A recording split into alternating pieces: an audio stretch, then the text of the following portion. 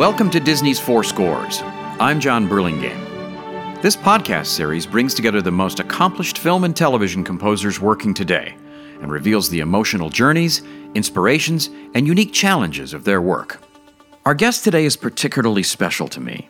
I've been a fan of hers since I first heard her work on Jim Henson's The Storyteller in 1989. And it was especially thrilling to watch as she collected an Academy Award for Emma in 1997, becoming the first woman to win in the scoring categories. She also was the first woman to win an Emmy for original music for her score for Bessie in 2015. She was Oscar-nominated for her work in The Cider House Rules and Chocolat, and her other scores range from The Joy Luck Club to Mona Lisa Smile, The Vow, and more recently, A Dog's Purpose. Welcome, Rachel Portman. Thank you. Where are you speaking from, if I may ask? I'm speaking from West Sussex, which is about 50 miles sort of southwest of London. And are you spending more time there during this seemingly endless pandemic? Yes, I am. I have to say it's been a lifesaver to be able to be out of London in the country, just to be able to go for walks, outside and have space and be in nature. It's been great. Rachel, can you talk a little bit about music in your childhood? Perhaps when you started to be aware of music, when you picked up an instrument, and how important it was in your childhood. I didn't come from a particularly musical family. Well, my mum noticed that I was musical when I was sort of 6, 7, and I'm very grateful to her because she noticed that and got me piano lessons, and I took to them and started working out themes off the television on the piano from a very young age. And so I started taking violin lessons and then organ lessons. And then I went to a school that had really good music. And I was really lucky. When I was 15, I went to a school and they had a composer who was in residence, and pupils were allowed, if they wrote music, to take their compositions to him. And so I started doing that. And he looked at my compositions. I was very young, and he encouraged me. And so I wrote loads of sort of songs and piano pieces and pieces for the string orchestra. And from that, I went on to read music at university. And all the while wanting to be a composer of concert music. I went to Oxford. I was really lucky to get in. And so I got there, and I was actually really disappointed because the professor I had didn't like the music I was writing because it was tuneful. And, you weren't supposed to be writing tuneful music. You were supposed to be writing really academic music that most people can't bear to listen to. And so I thought, well, this isn't going to get me very far. So I sort of looked around for things to do. And then I got really interested in the student theatre that was happening. And then there was a student film that was made, had Hugh Grant in it. I was at university at the same time, same university as him, and he was in this film that a whole lot of students put together. And that was when I thought, this is what I want to do. I don't want to do theatre. It seemed to me at that time that theatre music was all about the bits of music where the scenes are being changed. And then as it gets quicker during the run, they say, can you chop that music down? And I thought, well, this isn't very much fun. I'm going to do some music for the screen. That seems much more interesting. So that's how I got into it. And then I had to break into it. And that was hard because I didn't know anybody in the business. I didn't come from a family that was particularly into the arts or anything. I lived in the countryside, had no access to it at all. And actually, it was the wonderful filmmaker Alan Parker who helped me. He came and gave a talk about a film of his called Midnight Express. And afterwards, we all went to the pub. He talked to us students and stuff. And I asked him if I could send him a little audio cassette of my music, and I did. And he passed it on to a very well-known film producer called David Putnam, who made Chariots of Fire and The Killing Fields, and David Putnam gave me my first job. So I was incredibly lucky. Wow. And can you talk a little bit about what influences you've had through the years, perhaps musically, perhaps dramatically? Yeah, I think my influences have all been classical. And so I was really influenced by Maurice Ravel, whose music I love. I continue to be influenced by Bach. I studied Bach so much as a student, having to write in the style of Bach. And even though no one could hear Bach in my music, it underpins everything. I think it underpins so much music that people write.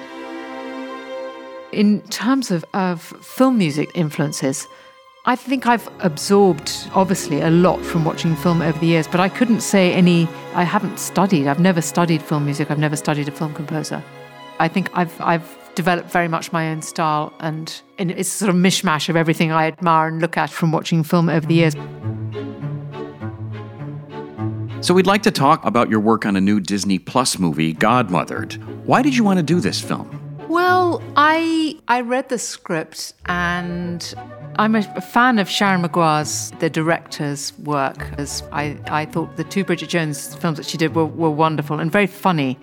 I like the cast, and it seemed that you could have a lot of fun with music because of the magic spells that are in there. And it seemed like a really good antidote, actually, to coronavirus, to be working on something that was funny. And it is a very funny film.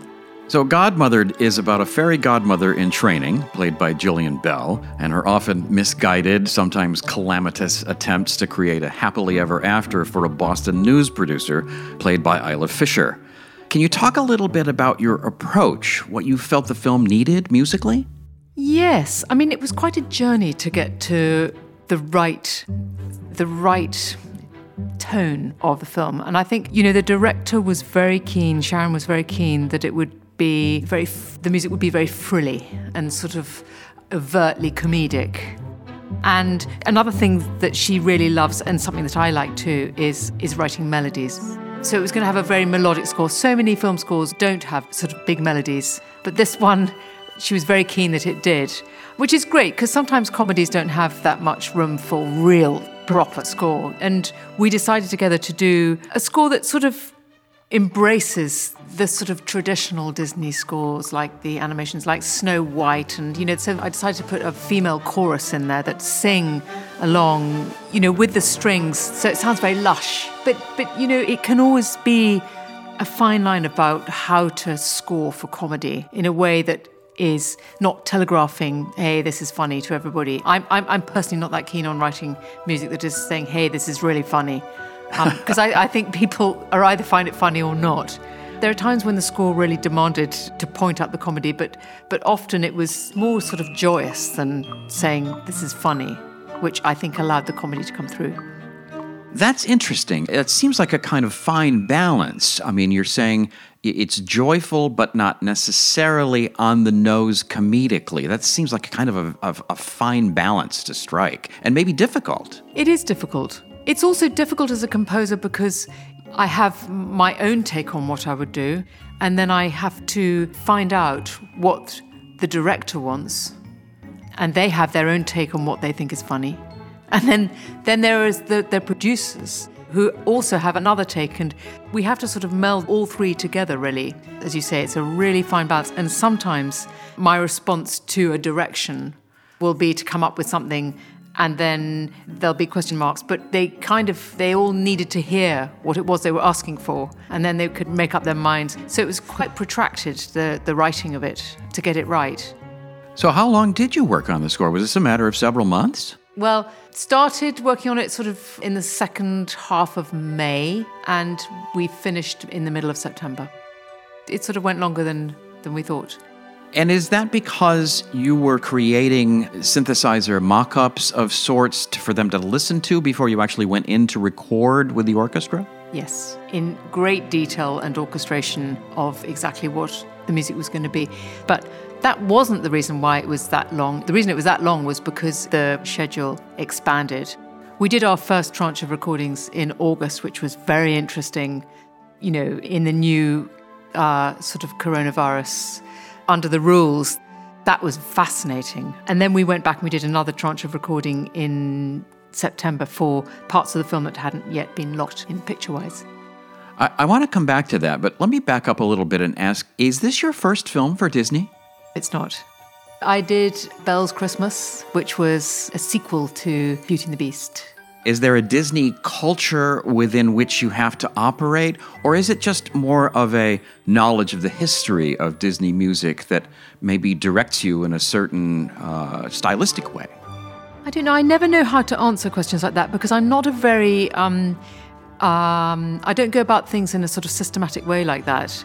It'll just be my take on what I think, a Disney sound might be. And I just follow my intuition without really studying anything. My take on a big sort of lush score with lots of strings and female voices was basically what I delivered. I don't know if you could say it's exactly like Snow White, but it feels like it bears relation to it, but maybe in a modern way. Yes, and I must say that I loved all of the choir. It just felt not only holiday-oriented, but there was something magical about it. And of course, this is a kind of magical fantasy. Can you talk a little bit about the choral material, when you decided to use it and when it was perhaps less appropriate? Yes, well, the choral element began to become part of the magic that was happening. And so it's very much used as a tool in the score for when sort of, not just magic spells, but the whole realm of a fairy godmother coming into the real world in Boston. Whenever you harkened back to that, it was a really good device to be able to use the choir in there to sort of plant Belle's character, the fairy godmother. So it was a really good device for me to marry the two, because she does leave Godmotherland, or the Motherland as it was called, and then she comes to modern day Boston and in her pink ball gown, which is completely out of place with absolutely everything else there. Poor thing, she doesn't take it off for the whole movie. She's wearing this pink gown that gets dirtier and dirtier as the film goes on. Both the director and I thought, yeah, it'd be good to have some voices in there, but we didn't know how. And then, because there was quite a lot of time for the score to sort of mature into what it was going to be, it then became this character that was about magic, and, you know, I could use it for anything relating to this other world.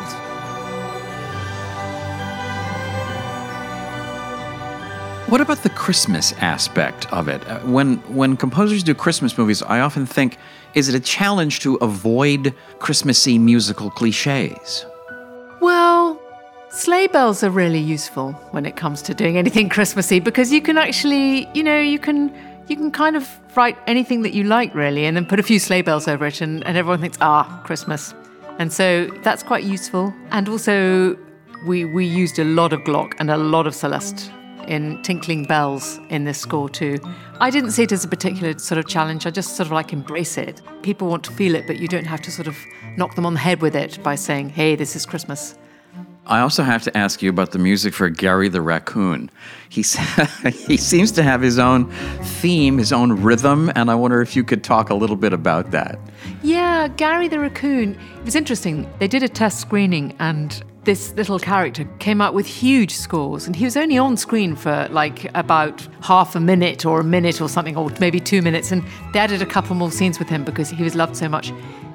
That theme was incredibly easy to write, and it's just something that popped into my head, and there were various incarnations of it where everybody got obsessed about what should the melody be played on the bassoon, or should it be on the bass clarinet, or was it too loud?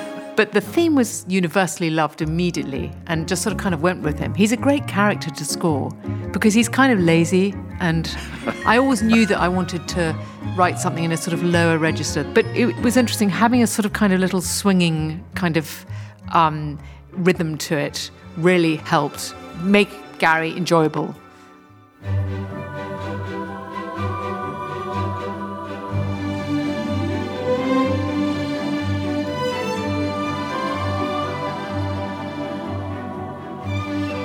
So there's a main theme, of course, for the film, and I wonder if you could talk a little bit about how difficult it was to come up with that and what it represents. I think two things. There was a theme that is the big sweeping theme that is the Motherland theme that you don't actually hear very much, but I've woven it into almost every part of the score. It's only heard in its big sweeping statement, really, at the beginning and the end, and maybe one or two times in the middle. But then there's, most importantly, the Godmother in Training theme. That theme was really born out of who she was, what her character is. I mean, she's incredibly optimistic about everything and naive, but really sees the world in the best, sort of happy light. And so that made it quite fun to write her theme, because you can't sit there in a bad mood for long if you're having to write this music, which is endlessly sort of optimistic and happy. And so I was sort of really trying to sort of describe her character in the main theme, and that's why it's like that. You also, at certain points in the score, have to interpolate bits of The Sound of Music. And I wonder what that was like, I guess. Well, yes, there's one piece of music which I am incredibly proud of. And I'm joking when I say that, because it was over a montage where the godmother in training is persuading her charge, who she's hoping to give her happily ever after, to go shopping and have a makeover, and she's trying to persuade her. And then the scene cuts to a sort of montage of Mac, the other main character, actually going shopping. You know, like montages of sort of cutting of other things happening. And in one of those scenes, there's a clip of The Sound of Music in full swing, like one of the main bits of big orchestral music from it, one of the most famous bits. And then it comes out of it for a bit more montage. So I had this sort of 20-second blast of the score for The Sound of Music. And I think it was in some ridiculous key like D-flat major, which is completely wrong because surely it should be in C because of Do dear. Do is C major. Anyway, so I had to write this piece of music that would, using our themes, seamlessly flow into this up-tempo huge moment from The Sound of Music. The orchestrator, Alistair King, did a fabulous job altogether on this. So he finessed the orchestration so that one could go into the other. So this whole big piece sort of works seamlessly. But, but it's a challenge. I mean, that's like a, grade 8 challenge, I would say, to a musician to be asked to do that. It's not easy.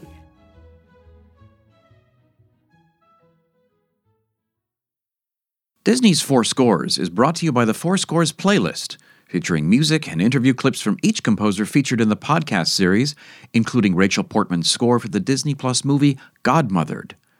The Four Scores playlist is available on all major music streaming services. Experience the magic behind the music you love whenever you want.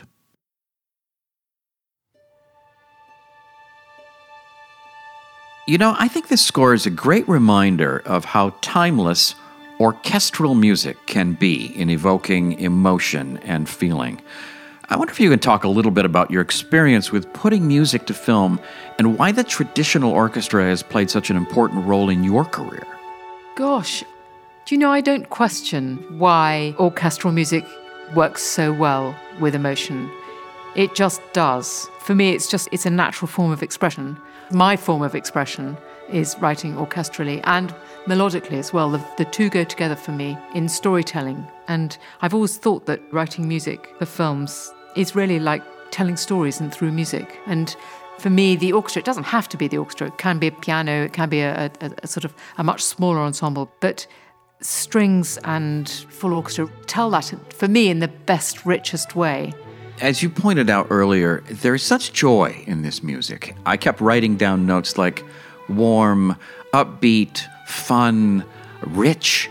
And I thought to myself, I wonder if she had a great time while she was writing this, if it was actually a joy to come to work to write joyful music.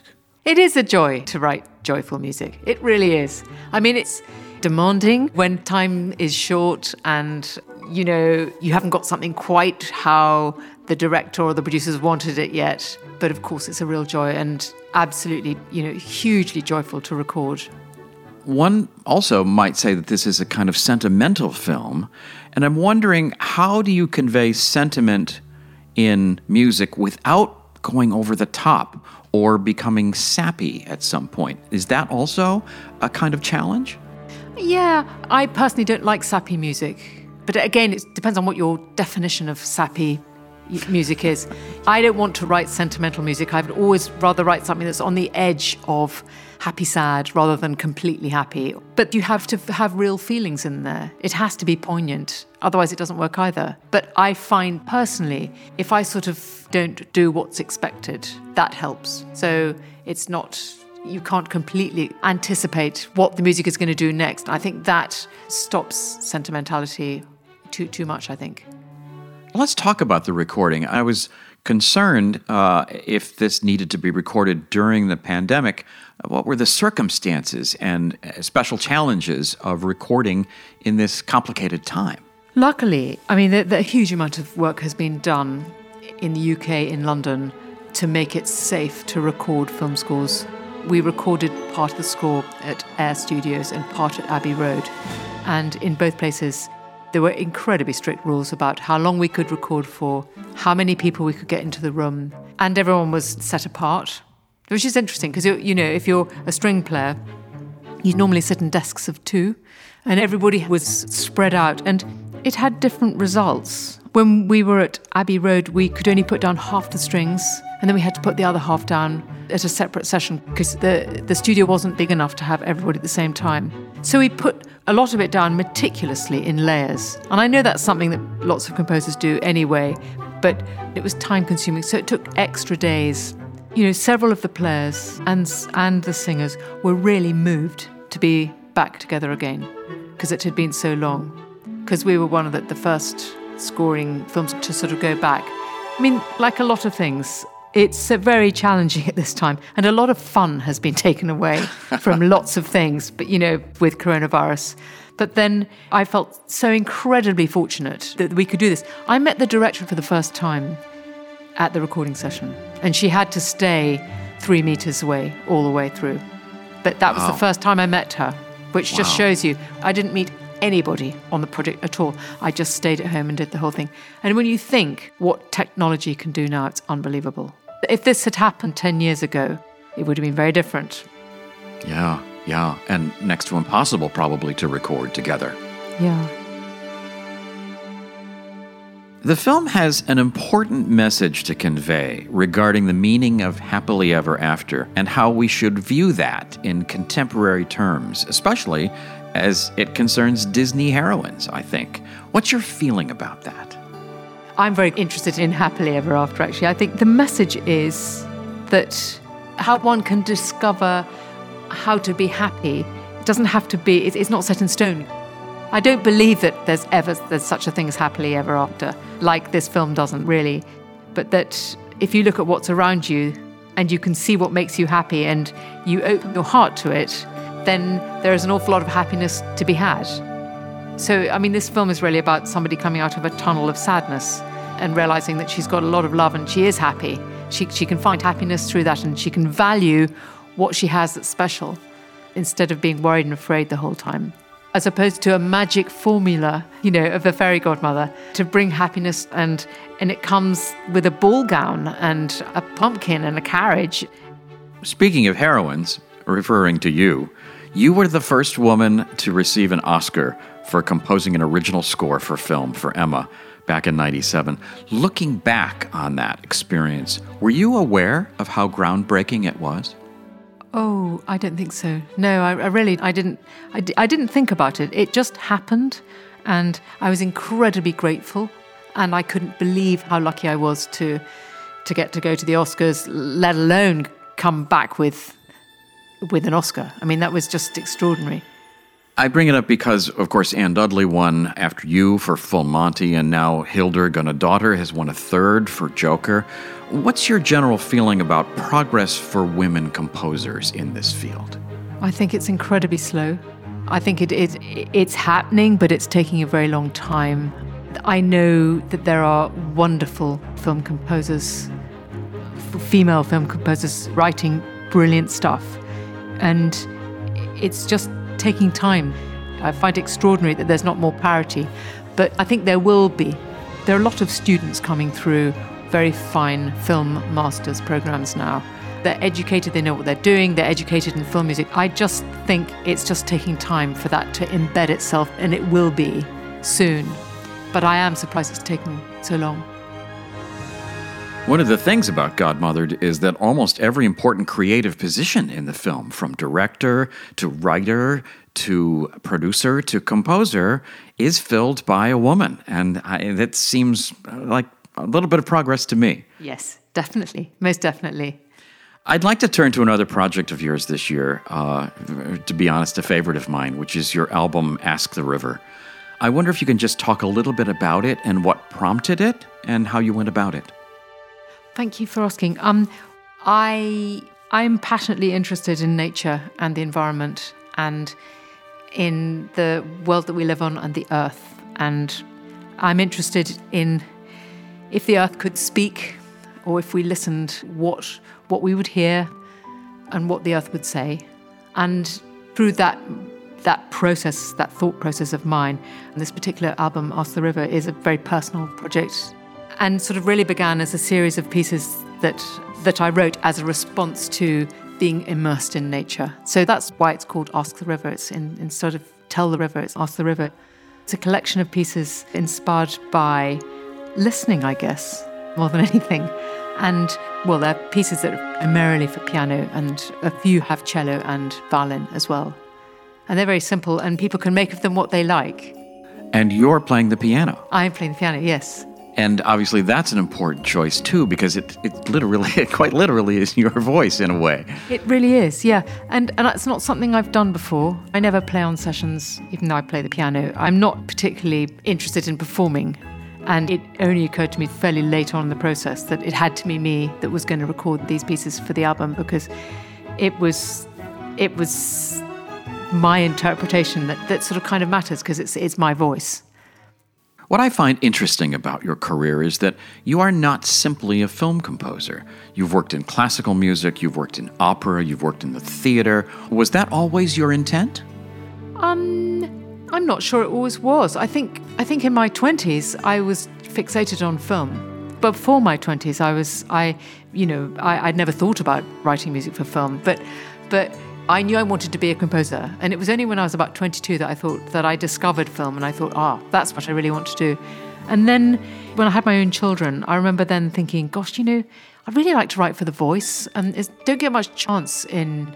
And I'd written a few songs sort of as a student. And then I thought, I'd really like to write an opera that you could take a child to, that wouldn't put a child off opera.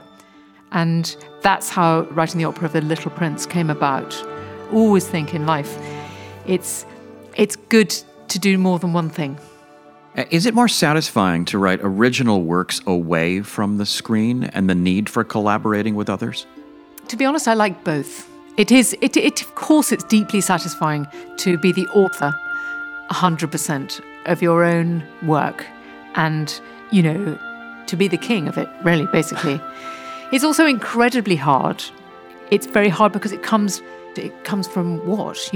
I had to sort of dig deep to find out what needed to come forth. Whereas if I'm working on a film, it's like someone's put their hand out and said, write this. Can you describe this? So I'm very used to really pinpointing a specific emotion and rhythm and momentum. But it's hugely satisfying to write something away from the screen. What are you working on now? Is there anything either in film or perhaps in the concert world or television that you're doing that we can look forward to? Yes, I'm doing a film based on Julia Child, a feature documentary, which is going to come out next year, and it's called Julia. The filmmakers, Betsy West and Julie Cohen, again, I haven't met them. I've only seen them on Zoom, but they made the Oscar-nominated RBG a few years ago, the Ruth Bader Ginsburg, brilliant documentary feature. So I am doing that and spending a lot of time looking at food on this film. I'm always interested in what one has to do for a documentary score that's different for a dramatic narrative. Is it different? Well, I thought it would be different, but it really isn't. This is just like a drama, actually. I mean, the music it's not just a sort of a level piece of music that goes under a scene with talking heads. The music ebbs and flows and has to build and have different themes. It is just like crafting a feature film. Well, we can certainly look forward to that. Godmothered is airing now on Disney+, and I can just say thank you, Rachel, for giving us your time today. It's been a real pleasure. Thank you for listening to Four Scores. Please subscribe and make sure to share this episode with your music-loving friends. It would also be great if you can rate it, because that really helps others find the series. Check out Godmothered on Disney+, and listen to the soundtrack wherever music is enjoyed.